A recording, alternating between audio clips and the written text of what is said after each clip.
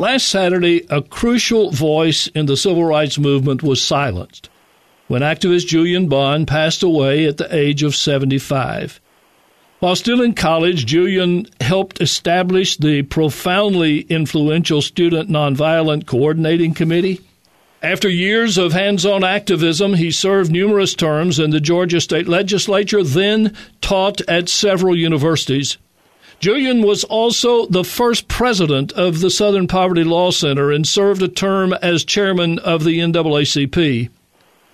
Through it all, Julian brought a clarity of vision and a moral authority that led to his courageously linking the struggle for African American civil rights and LGBT civil rights early and often, despite the loud disagreement of others.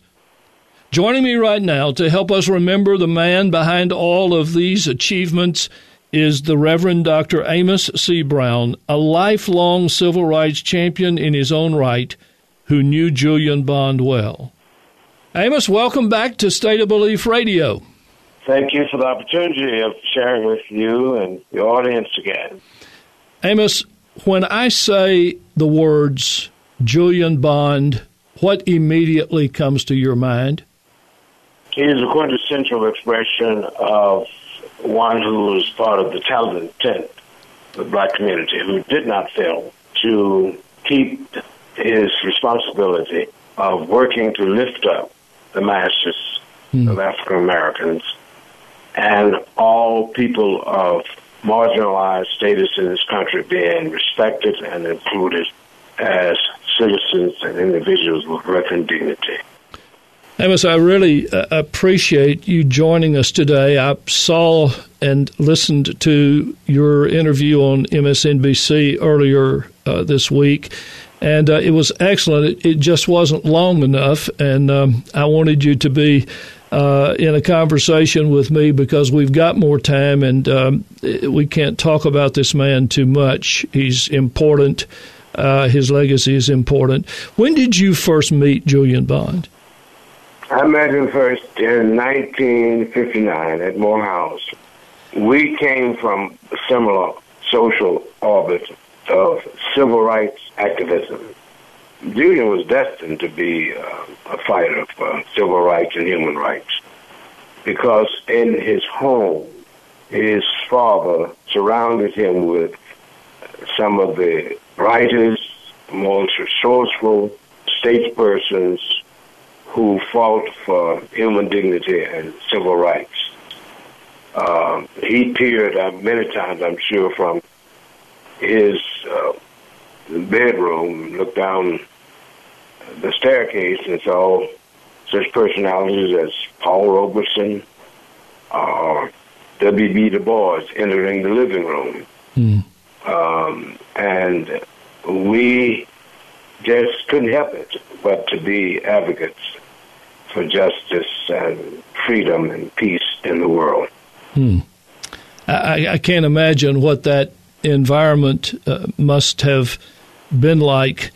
Of all of his many achievements, which do you feel were the most important to Julian Bond himself?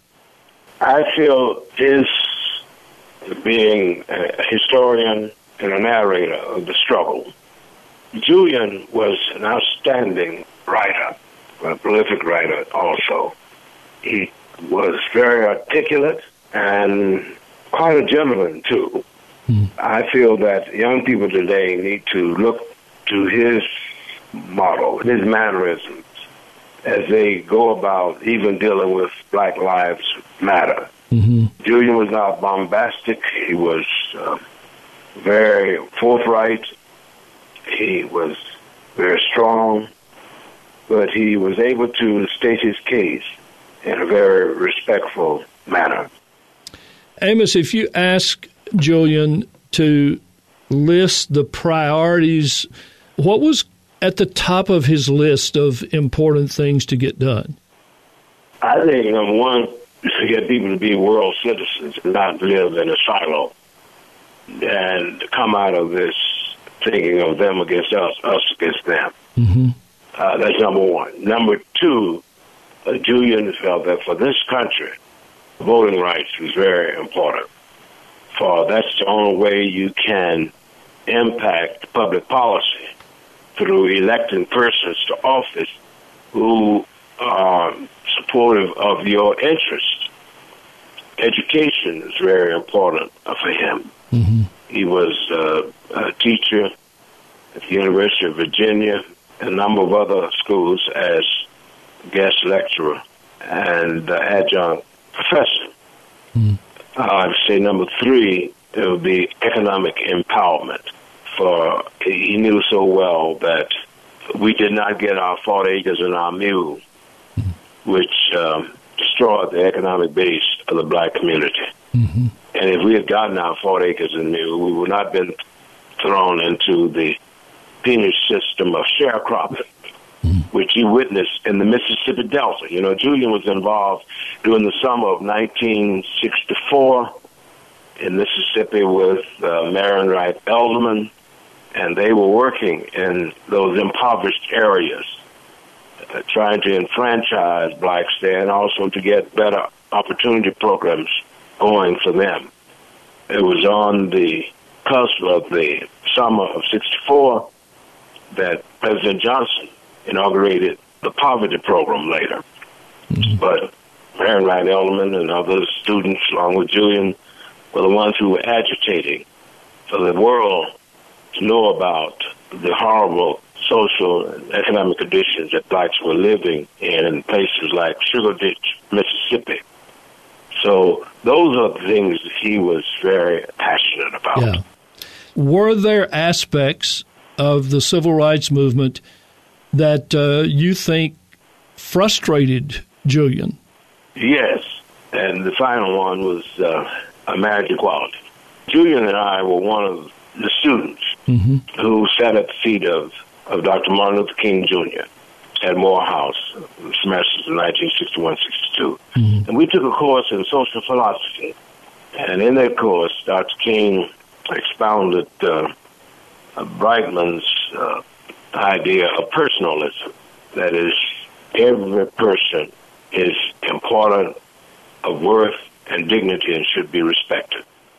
So when the issue came up of gay rights and marriage equality, Julian was frustrated that, unfortunately, a number of members of the National Board of NAACP were very cool toward him when he spoke about gay rights being equated with civil rights. Mm-hmm. But he said it was hypocritical to talk about black people getting their rights under the 14th Amendment, that equal protection under the law. And then you turn around and deny gays their right to be who they are and to have life, liberty, and the pursuit of happiness.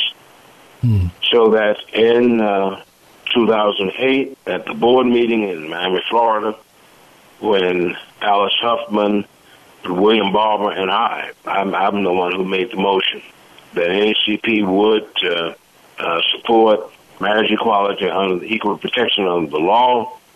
When the vote was taken, there were only 2 dissenters.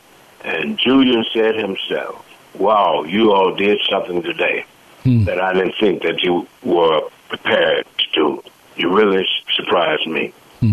So I think that was frustrating for him, and he considered it a major contradiction for black civil rights workers to be against gay rights when they had to fight for their rights. And he made it very clear there's a difference between RITES, rights in a religious faith context, and civil rights that everyone in this nation should have. That's a remarkable comment, and I very well remember a day that I was talking with you on State of Belief Radio about your feelings regarding the comprehensiveness of rights for all people, and including the gay, lesbian community, transgender community. And you were right there hearing the same thing that Julian Bond was hearing, and that's a powerful recollection for me to hear that said by you and also what you said about how it came to pass in his life. Amos, right now, we are seeing increased awareness of inequalities between white and black America. The Black Lives Matter movement is getting a lot of attention. Political candidates are being challenged to address issues of race. What are the lessons, in your mind, what are the lessons that today's activists must learn from the lifetime work of Julian Bond? I think it's first must understand that the more things change, the more they stay the same. Yes. And they're fighting the same struggles that we fought in our day. And until human beings get it in their hearts, in their minds, that everyone is to be respected, we will have this problem of racism, bigotry, and injustice. And that's why we have to understand that eternal vigilance is the price of success. Yes. And the young people today cannot chill. They cannot hang out. They got to be aware. They got to do their homework. For example, when we sat down in Atlanta, 1960, we were hooking up with a movement that had already been birthed by the NAACP Youth Council going back to August 28, 1958, when youth units of NAACP sat down in Oklahoma City, Oklahoma, Wichita, Kansas, and Louisville, Kentucky. There's been a misstatement of the student movement. The movement did not start in Greensboro in 1960. It started in Oklahoma City, Oklahoma in 1958. But before we sat down in Atlanta, the college presidents of those historically black schools called us into conference room at Harkness Hall and said, young people, we don't want to get in your way. We won't stop you from fighting for your rights. But at least let the world know why you're doing what you are doing. And they suggested that we would have a committee craft a document. And from that suggestion, they took the document and had it published in the Atlanta Journal-Constitution. And after we finished the document and it was published, then we sat down and broke down segregation at counters in Atlanta. And later we led wade-ins in Savannah, Georgia, kneel-ins, even at White First Baptist. Students at Morehouse and Spelman and were literally thrown out of that church back in 1962. But I wish to share with the audience from Marion Wright Edelman's book, Lanterns, her memoirs, just one paragraph. It says here, we are all in the air about sit-down protests now. I'm damn sick and tired of our inactivity.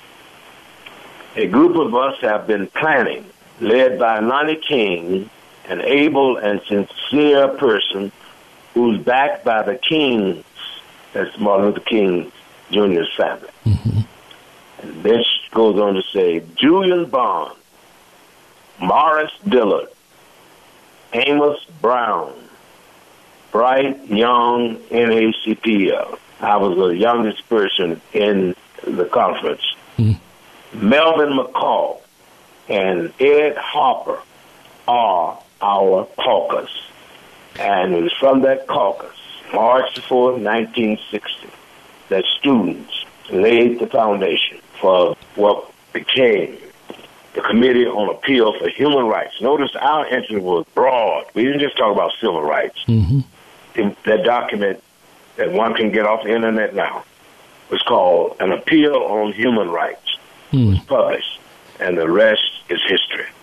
And that's why, Mr. Bond, be concerned about the freedoms, the rights of all persons, including persons who are gay, transgender, or bisexual, because we got it at Morehouse.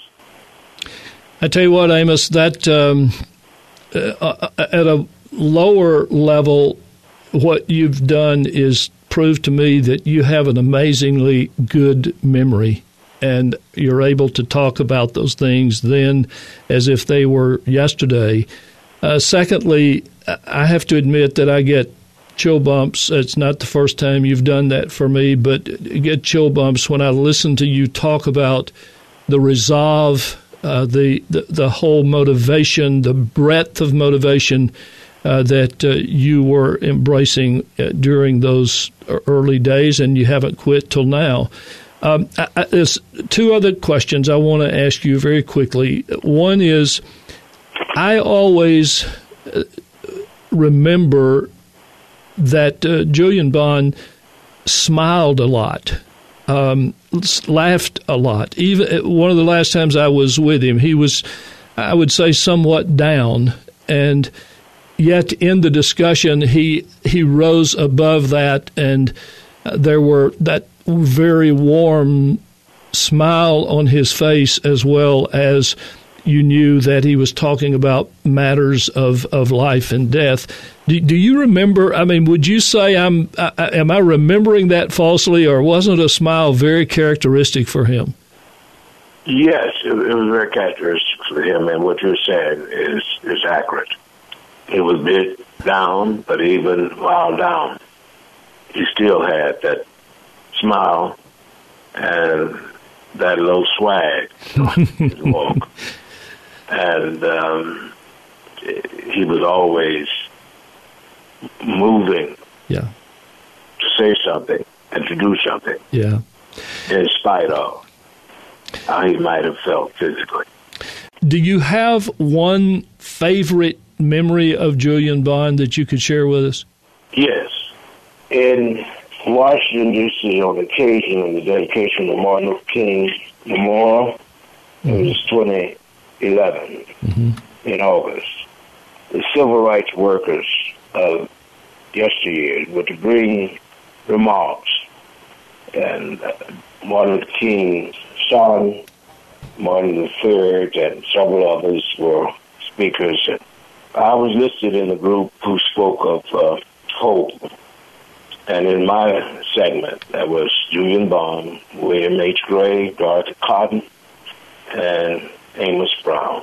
And after I finished, when I had just come out of the experience of having a stroke in 2010, the audience responded in an amazing way.